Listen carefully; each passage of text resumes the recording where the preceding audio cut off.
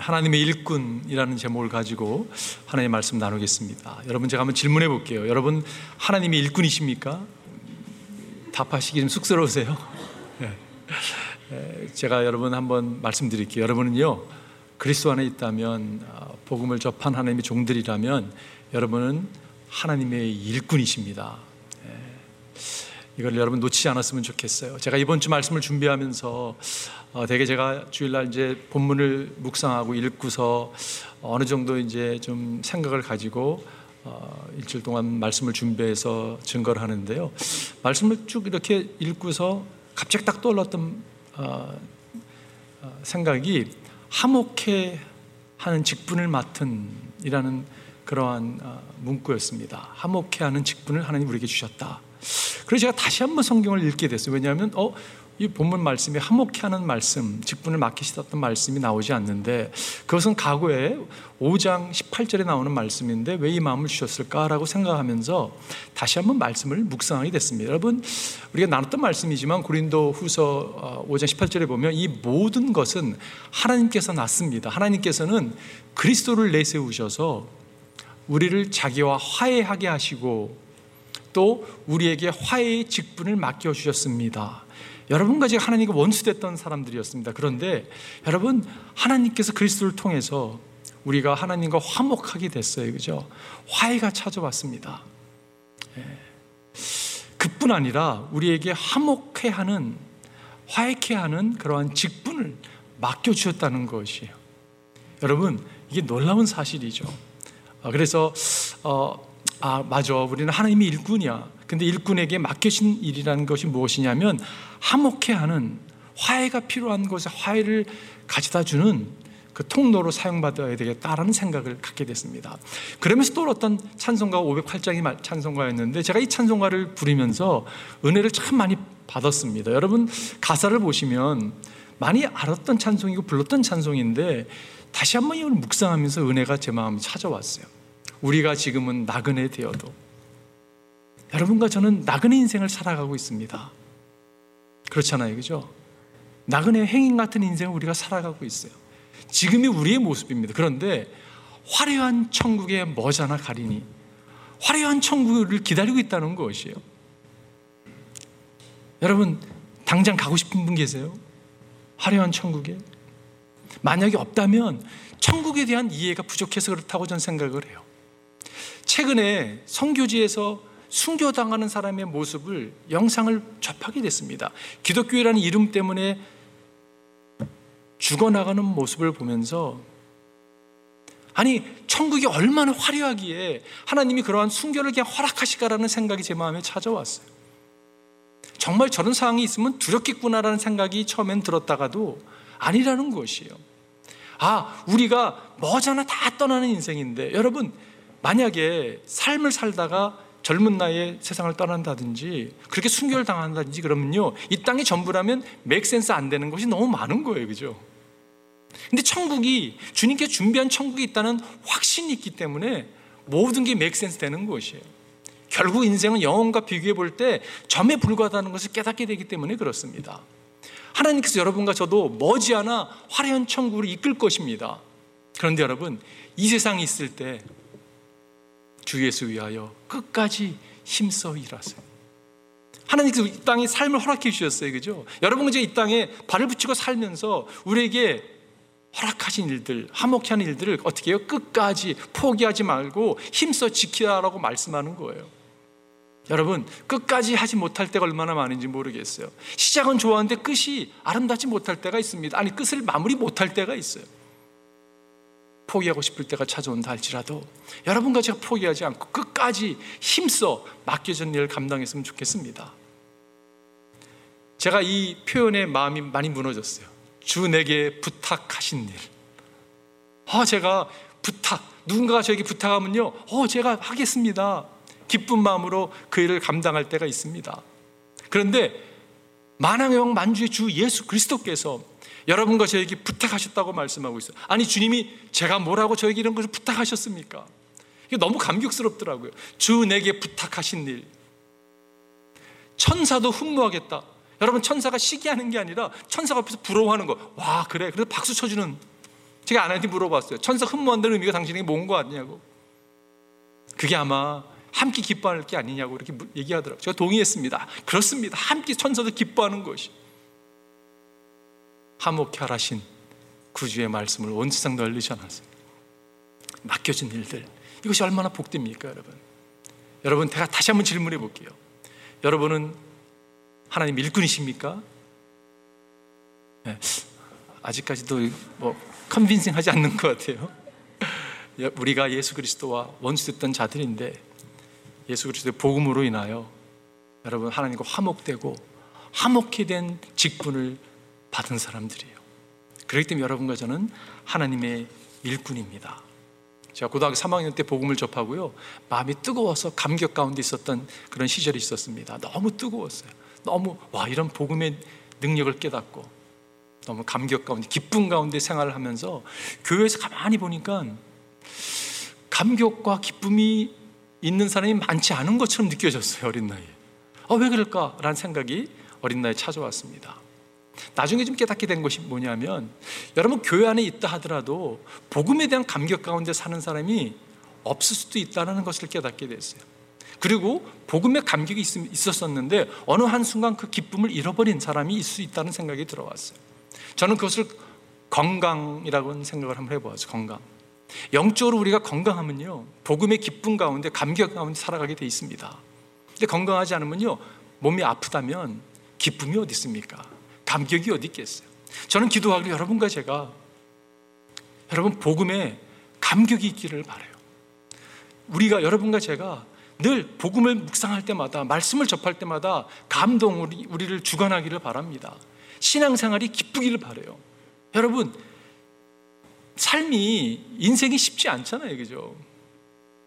신앙생활이 여러분 쉽지 않습니다. 그럼에도 불구하고 우리를 부르신 하나님의 그 부르심 때문에, 화목케 하는 직분을 받은 사람이기 때문에 복음을 묵상할 때마다 우리 마음 가운데 기쁨과 능력이 나타나기를 바라요. 오늘 저는 정말 하나님의 화목케 하는 직분을 받은 하나님의 일꾼으로서 어떠한 태도를 가지고 살아야 되는가, 오늘 바울을 통해서 그 지혜를 나누고자 합니다. 첫 번째는요, 내가 그리스도 안에서 누구인가를 명확하게 알아야 된다는 것이에요. 여러분 누구십니까? 하나님의 자녀일 뿐 아니라 하나님과 화목된 자뿐만이 아니라 화목케 하는 직분을 받은 하나님의 일꾼이 됐다는 사실을 마음에 여러분과 제가 새기기를 바라요. 오늘 4절 말씀에 보면 우리는 무슨 일에서나 하나님의 일꾼답게 처신합니다. 사도 바울은 명확하게 알았어요. 그래서 영어로 보면 as God's servant, as servants of God, 하나님의 일꾼답게라고 표현하고 있어요. 하나님 일꾼이라고. 여러분, 그가 명확하게 자신을 알았던 것을 알 수가 있어요. 여러분과 저는 화목케 하는 직분을 맡은 하나님의 일꾼입니다. 그러면서 이어지는 말씀이, 우리는 많이 참으면서 환난과 궁핍과 공경과 매맞음과 옥에 갇힘과 난동과 수고와 잠을 자지 못함과 굶주림을 겪습니다. 여러분, 사도 바울이 참으면서, 인내하면서 이러한 고난을 다 이겨낸 것을 알 수가 있어요. 어떻게 그가 그런 고난을 이겨낼 수 있었을까요? 고난을 이겨낼 수 있었던 것은요, 그가 자신이 누구인지를 명확히 알았기 때문에 그렇다는 것이에요. 아무리 고난이 찾아온다 하더라도 내가 누구인지를 명확히 알면 그 정체성에 합한 삶을 살아가게 되어 있습니다. 정체성이 흔들리면 여러분 방황할 수밖에 없는 거예요. 내가 누군지를 모르는데 어떻게 여러분 삶의 도전 앞에 맞대와 싸울 수 있겠어요? 고린도 교인들이 사도 바울 별로 안 좋아했습니다. 아니, 안 좋아하는 부류들이 있었죠. 저 사람 사도도 아니야, 이상한 누모를 퍼뜨리고 반대했던 사람도 있습니다. 그러나 사도 바울이 당당했어요. 어떻게 당당할 수 있었을까요? 그런 오해 앞에서 당당할 수 있었던 것은 그는 자기가 누구인지를 명확히 알았기 때문에 그렇다는 것이에요. 정체성의 확신이 여러분 수많은 역경을 갖다가 여러분 인내할 수 있도록 인도했고요, 수많은 오해를 이겨낼 수 있는 그러한 담대함을 준 것을 우리가 알 수가 있어요. 여러분은 누구십니까? 여러분 그리스도 안에서 하나님의 일꾼된 사람들이에요. 여러분은 하나님의 일꾼이십니다. 하나님이 여러분을 부르셨어요. 그래서 여러분을 이 땅에 심으셨습니다. 사도 바울이 이것을 명확히 알았기 때문에 3절에서 이런 표현을 하고 있는 것을 보게 돼요. 아무도 우리가 섬기는 이 일에 흠을 잡지 못하게 하려고 우리는 무슨 일에서나 아무에게도 꺼리낌을 주지 않습니다. 내가 하나님의 종인데, 하나님의 일꾼인데, 화목한 직분을 받은 사람인데, 그러기 때문에 모든 일을 정말 조심껏, 정말 조심해서 흠잡힘이 없이, 꺼리낌이 없이 일을 감당했습니다라고 이야기하고 있는 것을 보게 돼요.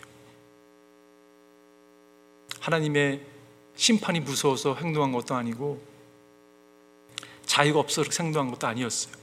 내가 누구인지를 명확히 알았기 때문에 그렇게 행동한 것을 알 수가 있습니다. 로마서에 보면 이런 표현이 있습니다. 믿음이 강한 우리는. 제가 이 말씀을 묵상하면서 이번 주에 우리는이 너무 좋더라고요. 오늘 이 1절과 2절에 세 번 나오는데 우리라는 표현이, 믿음이 강한 우리는 안에 여러분과 제가 속해 있습니까? 네, 속해 있습니다. 믿음이 강한 우리는 믿음이 약한 사람들의 약점을 돌보아 주어야 합니다. 제가 약한 사람인데요가 아니라 우리가 주의 일꾼이거든요. 믿음이 약한 사람들을 약점을 돌봐줘야 되는 거예요. 우리는 자기에게 좋은 대로만 해서는 안 됩니다. 셀피시하게 자신을 채우는 데 나가는 게 아니라 아더센터된 삶을 살아가는 것이에요.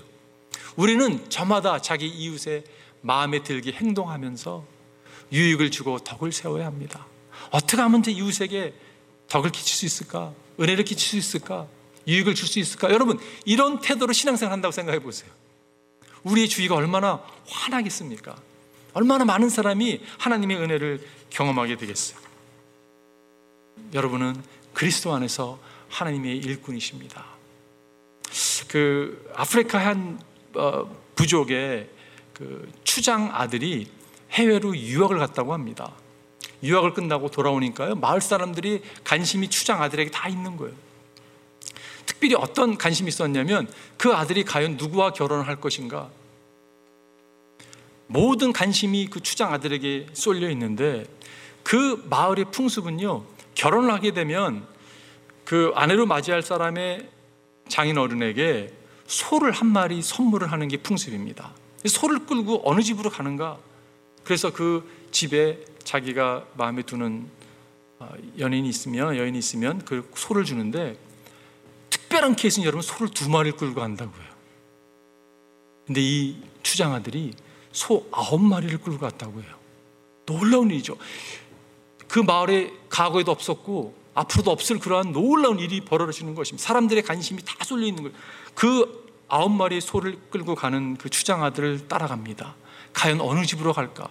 혹시 우리 집이 아닐까? 뭐 이렇게 예를 들어서 그런 마음으로 가고 있는데요, 그 추장아들이 도착한 곳은 그 마을에서 별로 이렇게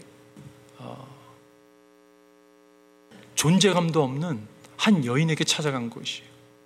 연약하고 수줍어하고 부족함이 많이 보이는 여인이 집에 그 추장아들이 갑니다. 그 여인을 마음에 두었던 것 같아요. 그 마을에 있었던 의사 선생님, 선교사 선생님이 그 결혼식을 참여하고 사람들도 함께 놀라면서 그 모습을 보다가 떠나서 한참 뒤에 다시 그 마을을 돌아가게 됐는데, 가서 보니까 이전에 봤던 그 여인이 아닌 거예요.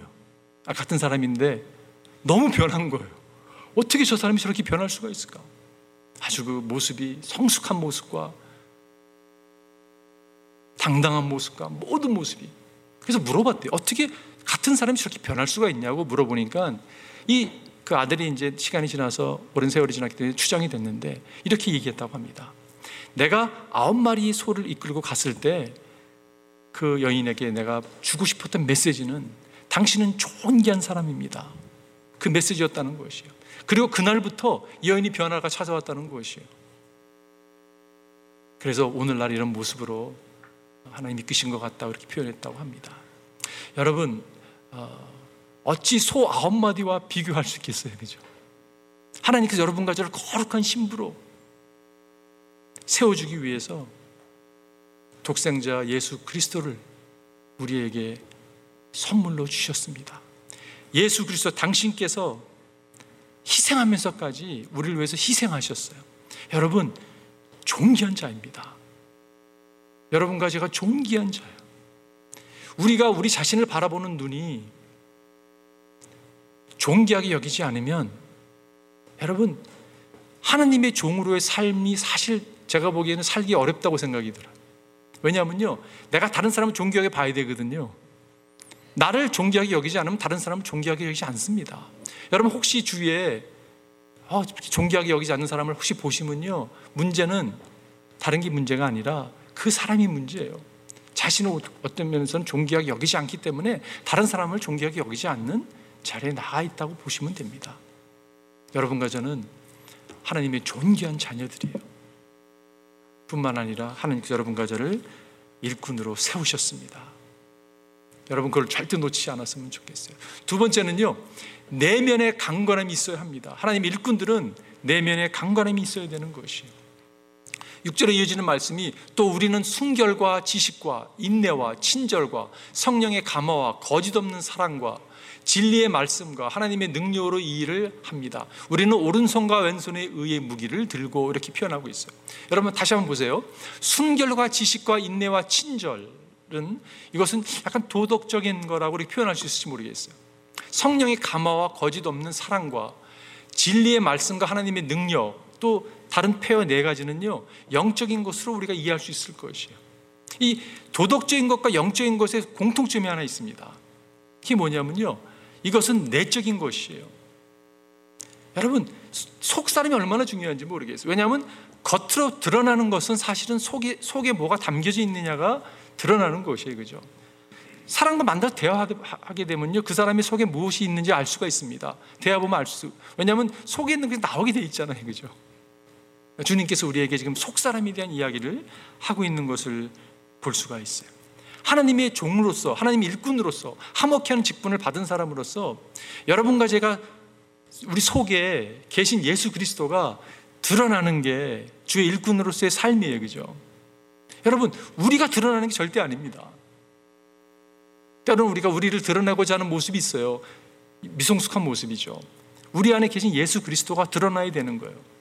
자, 하나님께서 여러분과 저를 화목케 하시는 예수 그리스도를 닮은 중재자의 역할을 감당하는데, 세상과 하나님과의 그 중간의 역할을 감당해야 되는데, 여러분과 저를 통해서 나타내야 될 분 있다면 하나님이고 하나님의 성품이라고 생각이 들어요. 이게 굉장히 도전적인 이야기입니다. 여러분 하나님의 성품을 통해서 나타나야 되는 거예요. 그럴 때 그 말에 권위가 있고 설득력이 있는 것을 보게 됩니다. 그러려면 여러분 우리 안에 예수 그리스도로 채워진 바 되어야 돼요. 우리가 우리로 채워지게 되면 버튼을 누르면 우리밖에 나오는 게 없는 거죠. 그렇기 때문에 여러분과 제가 예수 그리스도로 채워진 바 되기를 바랍니다. 그분을 모방하기를 바라요. 사도 바울이 이런 기도를 드렸던 걸 볼 수가 있습니다. 아버지께서 그분의 영광의 풍성함을 따라 그분의 성령을 통하여 여러분의 속사람을 능력으로 강건하게 하여 주시고, 속사람을 강건하게 해달라고 기도하고 있는 모습을 보게 돼요. 이게 사도 바울의 기도였고 교회를 향한 기도고 우리를 향한 기도라고 저는 믿습니다. 왜냐하면 속사람이 강건해야지 그것이 나타나기 때문에 그렇죠. 영국에 모리스라는 사람이 있었는데요, 그분이 어렸을 때 미아였다고 합니다. 그래서 거지로 생활을 하다가 나중에 알고 보니까 엄청난 부잣집 자녀였던 것이에요. 오랜 시간이 지났습니다. 그래서 거지가 더 이상 아니라 거부가 된 거예요. 근데 이 사람이 특이한 행동을 하는 거예요. 아니 스트레스가 바뀐 거잖아요. 그죠? 그런데 이분이 궁궐 같은 집을 살면서도 날이 밝으면요 거지 같은 옷을 입고 밖에 나가가지고 비누와 샴푸와 좀약 같은 걸 팔고 다니는 거예요. 사람들이 이해를 못했습니다. 당신 왜 그러냐고. 여러분 왜 그분이 그런 행동을 했을까요? 그 하던 것이 익숙해서 그렇게 했을까? 그런데 이분이 또 정기적으로 멋진 차를 타고 최고의 레스토랑에 가서 식사를 하는 거예요. 그리고 또 날이 밝으면 거지 옷을 입고 또 가서 그런 행동을 하는 거예요. 1년에 한 번씩은요 프랑스로 유럽을 다니면서 여행을 합니다. 그리고 다녀와서는 그런 이상한 행동을 하는 거예요. 사람들이 의아했습니다. 왜 그런 행동을 했을까? 그것이 익숙했기 때문에 저는 그런 생각을 해보았어요. 속 사람의 변화가 찾아오지 않은 것이에요. 겉은 바뀌었을지 모르지만 진정한 의미에서 속 사람이 바뀌어야지만이 겉이 바뀌는데 속 사람이 변화가 오지 않지 않았나라는 생각을 해보았어요. 그러면 생각이 들었던 게 뭐냐면, 여러분과 제가요, 예배당에 나와서 예배를 드릴 수 있습니다. 감격 가운데 찬양을 드리고 1년에 한 번씩 성교도 참여하기도 하고요, 하나님의 자녀처럼 막 기쁨 가운데 참여는 하지만 다시 월요일이 되면 옛 모습 그대로 생활하는 거예요.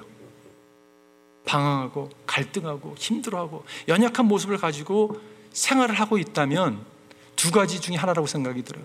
속 사람이 완전히 변화를 경험하지 못했던가, 아니면 속 사람이 강건하지 못하기 때문에 옛 습성을 쫓아가는, 하던 대로 하는 모습으로 나아가지 않나라는 생각을 해보았습니다. 여러분과 이제 속 사람이 강건했으면 좋겠어요. 사도 바울이 이렇게 얘기했습니다. 그래서 주님께서 여러분의 마음을 굳세게 하셔서 우리 주 예수 그리스도께서 자기의 모든 성도들과 함께 오실 때에 하나님 우리 아버지 앞에서 거룩함에 흠 잡힐 데가 없게 해주시기를 빕니다. 사도 바울의 기도가 그거였어요. 여러분의 마음을 굳세게 하셔서 May He strengthen your heart, May He strengthen your heart, 마음을 굳건하게 해달라고 기도한 것을 보게 돼요. 다시 본문으로 돌아가 실제를 보시게 되면 진리의 말씀과 하나님의 능력으로 이 일을 합니다. 저는 이 표현을 묵상하면서 너무 기뻤어요. 하나님 그렇습니다. 사도 바울도 자신의 언변과 자신의 능력과 재능을 의지하고 살지 아니했고 그가 하나님의 능력으로 일했던 것을 알 수가 있습니다. 여러분과 저는 하나님 일꾼이기 때문에 우리는 하나님의 능력으로 일을 하는 사람들이에요. 사도 바울이 벌써 고백했어요. 그죠? 그리고 뭘 표현했었냐면, 우리는 이 보물을 질그리 간직하고 있습니다. 예수 그리스도가 보물인데 우리는 질그리에 불과하잖아요. 그죠? 근데 그 보물을 질그리 간직하고 있습니다. 이 엄청난 능력은 하나님께서 나는 것이 우리에게 나는 것이 아닙니다라고 선포했습니다. 그렇습니다, 여러분. 우리에게 능력이 있는 게 아니에요. 우리는 도구에 불과합니다. 하나님께서 능력으로 역사하는 것을 우리가 볼 수가 있어요. 그렇기 때문에 여러분, 약함을 힘들어하지 마십시오. 왜냐하면 약할 때 하나님이 더 강하게 역사하는 것을 보게 돼요. 하나님, 저는 약하고 질그리에 불과합니다. 그러나 당신은 능력이 하나님입니다. 당신을 내가 붙들고 나아갑니다. 고백하고 나아갈 때 능력이 우리를 통해서 역사하는 것을 보게 돼요. 이스라엘의 4대 총리 가운데 그 골다 메이어라는 분이 계십니다. 그분이요, 중동의 평화를 위해서 노력했고 국민의 안녕을 위해서 무단히 노력했던 분이 있어요. 그가 돌아가시고 났는데, 여러분, 여성 총리를 얼마나 쉽지 않았겠습니까? 그런데 그가 돌아가고 났는데 한 가지 발견한 게 있었어요. 그게 뭐냐면, 그는 12년 동안 백혈병을 앓고 있었던 환자였습니다. 사람들이 깜짝 놀랐어요. 어떻게 그런 병을 앓고 있으면서 그런 일을 감당할 수 있을까? 여러분, 우리가 주일 예배 왔을 때 이렇게 보면 오랜 관계라고 얘기할지 모르겠지만 그래도 잘 모르는 사람들이 있습니다. 왜냐하면요, 이렇게 주일날 오면 그래도 예쁘게 옷을 입고 깨끗하게 옷을 입고 이렇게 와서 예배를 드리고 깊은 교제가 없으면 잘 모르죠. 근데 여러분, 모든 사람이 포함되는데 조금만 들어가서 보면요, 아픔이 없는 사람들이 없어요. 다 아픔 가운데, 상처 가운데 여러분 살아가는 게 우리들의 인생일 것이에요. 근데 여러분, 이것이 저는 하나님의 능력을 경험케 하시는 하나님의 은혜라고 생각이 들어요. 왜냐하면 약하기 때문에 하나님을 더 의지하게 돼요. 그렇죠? 그래서 오히려 약함을 자랑하는 자리에 나가는 것을 보게 됩니다. 이 골다 메이어가 그런 표현을 했어요. 저는 제 얼굴이, 여러 이야기 아주 명언들을 많이 하셨는데, 저는 제 얼굴이 못생긴 것을 참으로 다행스럽게 생각합니다. 여성이신데 그런 말.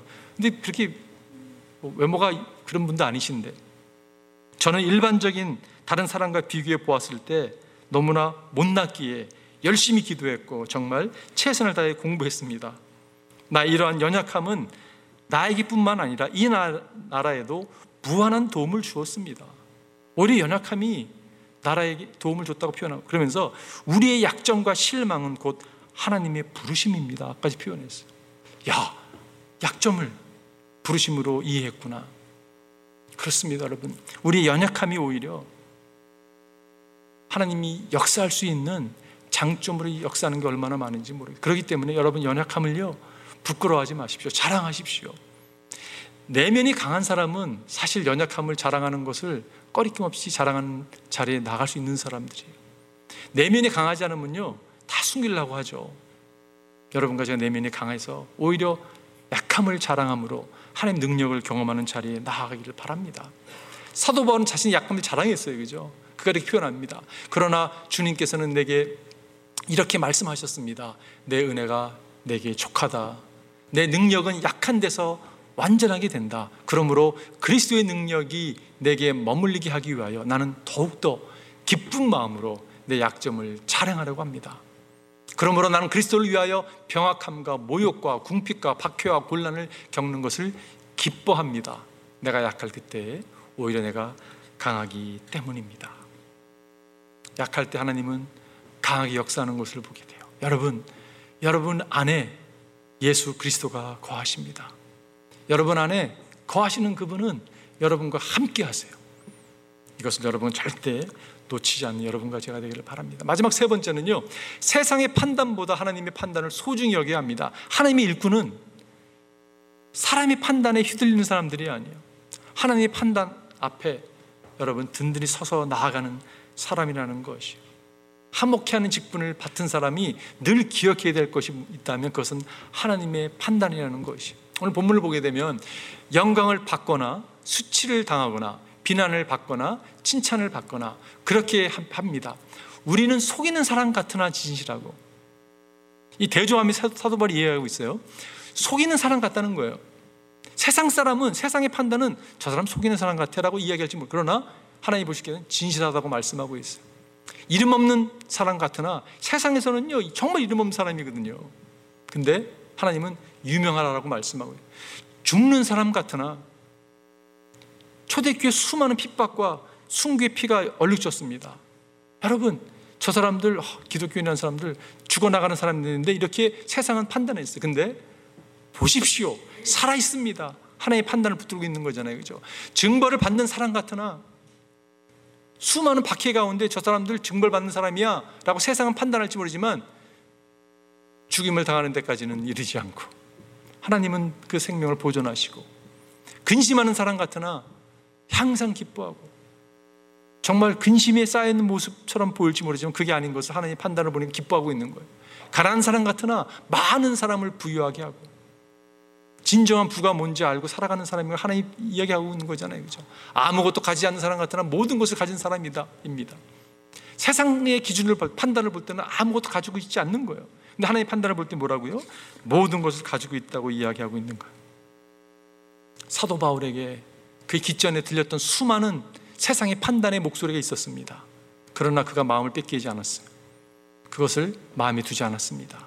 우리의 삶도 마찬가지예요. 여러분, 수많은 모욕, 오늘 순교자 삶을 찬양을 드리면서 정말 얼마나 은혜가 받았는지 모르겠어요.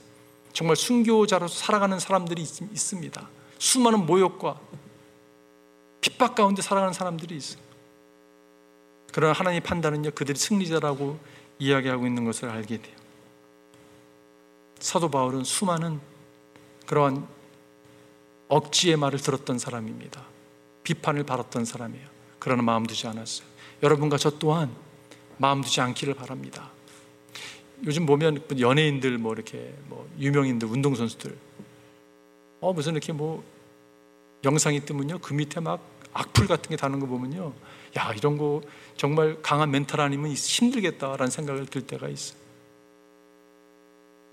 여러분, 우리도 누가 이렇게 지나가면 툭 한마디 던지면 그거 가지고 힘들어하는 모습이 있어요, 그죠?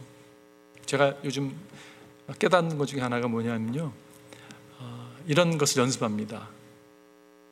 Stop connecting, stop thinking. 제가 한번 나눴던 것 같은데, Stop connecting, stop thinking. 연결을 하는 것을 멈추고 생각을 멈추는 거예요. 세상의 소식이 들릴 때가 있습니다.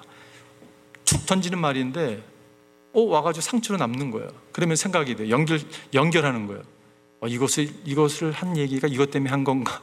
그러면요, 지옥을 경험하게 되는 거죠. 그걸 멈추는 거예요. 그런 생각을 멈추는 거예요. 그 대신 거기에다 무엇을 넣는가? 하나님의 말씀, 하나님의 판단을 넣는 거예요. 세상 판단은요, 여러분, 거짓이 대부분입니다. 그것에 휘둘리지 마십시오. 하나님의 진리의 말씀을 붙들고 살아가야 되는 거예요. 그래서 저는 최근에도 말씀드렸지만 파트타임 크리스찬이 될 수가 없습니다. 파트타임 러버가 될 수가 없어요, 여러분. 우리는요 24/7 정말 늘 하나님의 말씀 가운데 나가서 그 말씀으로 우리를 채워야지만이 그 말씀이 우리를 살게 하고 그 하나님의 판단 앞에 여러분과 제가 살아낼 수 있는 것을 발견하게 돼요. 베드로전서에 보면 그리고 사람을 겉모양으로 판단하지 않으시고 각 사람의 행위대로 심판하시는 분을 여러분이 아버지라고 부르고 있으니 여러분은 나그네 삶을 사는 동안 두려운 마음으로 살아가십시오. 우리가 섬기는 분은 딱 한 분이세요. 사람이 아니라 하나님이십니다. Serving one audience. 그 audience 앞에서 한 분의 그 간증 앞에서 믿음의 삶을 살아내는 여러분과 제가 되기를 바라요. 오늘 목사님이 하루는 말씀을 전하면서 우리가 앞으로 받을 멸류관과 상급에 대해서 말씀을 전했는데요. 그 한 성도님이 나오시더니 그러시더래요. 목사님이 열심히 해서 섬기는 것은 상급 때문에 받을 멸류관 때문에 섬기십니까? 라고 질문하더래요. 그래서 네 그렇습니다. 그렇게 답을 했더니 목사님 실망입니다. 주님을 사랑하는 순수한 마음으로 섬기셔야지 상급을 바라보고 섬기냐고 이렇게 얘기를 하시더래요. 그래서 목사님이 상급을 받으면, 멸류관을 받으면 다시 예수님의 발 앞에 이걸 내려놓고 경배할 거라고 이렇게 말을 하셨다고요. 여러분, 정말 뭐가 순수한 거냐면요, 상급을 바라는 게 순수한 것입니다. 여러분과 제가 상급을 바라지 않는다면요, 순수하지 않은 거라고 생각이 들어요. 왜 그러냐면요, 상급을 주시는 분이 하나님이시기 때문에 그렇습니다.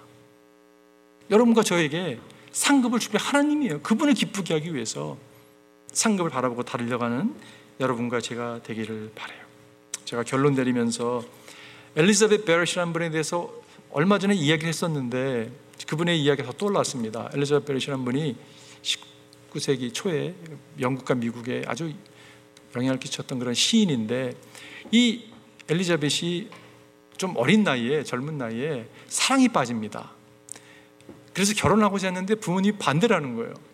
근데 너무 이 브라운이라는 사람과 사랑에 빠져가지고 몰래 결혼을 합니다. 뭐 부모 몰래 결혼하면 안 되겠잖아요, 그죠? 근데 몰래 결혼을 하고요, 하도 반대를 하니까 도망가가지고 이태리에서 삶을 살아가는 거예요. 그러면서 이 딸이 부모님과 화해하고 싶어서 매주마다 편지를 한 통 씁니다. 근데 여러분, 이 시인이거든요. 글에 은사가 있거든요. 멋진 글들을 써서 계속 한 주도 빠지면 보냈어요. 그리고 한 10년이 지났는데 10년이 지난 어느 날 한 박스가 자기 집에 도착했습니다. 엘리자베트 그 편지를 써 보냈던 딸의 집에 딱 열어보니까 그 안에 그동안 자기가 보냈던 편지가 한 번도 오픈되지 않은 채 다시 돌아왔어요. 그 편지들이 모아져서 클래식 잉글리시 리터처에 여러분 소개되는, 정말 고전 그 영문학에 소개되는 글들이 여러분 소개됐거든요. 그 가운데 한 통이라도 열어봤으면 회복되지 않았을까라는 생각을 하게 돼요. 제가 그 생각이 들면서 무슨 생각이 들었냐면 너무 안타까운 거예요. 여러분, 인생은요 안타까운 일이 너무 많은 것 같아요. 근데 제일 안타까운 게 뭐냐면 하나님의 형상으로 창조함을 받은 하나님의 사람들이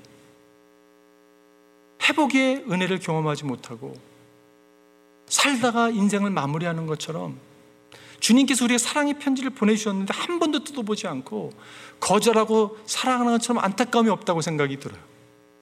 근데 여러분과 저를 하나님께서 화목해하는 직분을 맡은 일꾼으로 불렀다는 것이에요. 제가 말씀을 주면 무슨 생각이 들었냐면, 하나님, 내 문제가 너무 큰데요, 내가 어떻게 다른 사람에게 화목해하는 직분을 감당할 수 있는 일을 감당할 수 있겠어요? 라고 생각하는 분들이 많을 거라는 생각을 했어요. 무슨 말인지 아시죠, 여러분? 근데 여러분, 아니에요. 우리는 하나님의 사람들은요, 아무리 상황이 어렵고 힘들다 할지라도 우리를 부르신 분이 하나님이시기 때문에 맡길 일들을 감당하는 거예요. 화목해하는 일을 감당하는 거예요. 묵묵히 감당하는 거예요. 우리의 문제가 여전히 남아있다 할지라도 그럼에도 불구하고 그 일을 감당하는 것. 왜냐? 여러분과 제가 하나님의 일꾼이기 때문에 그렇습니다. 이것을 여러분과 제가 놓치지 않고 달려가는 복된 인생이 되었으면 좋겠어요. 우리 한번 기도하겠습니다.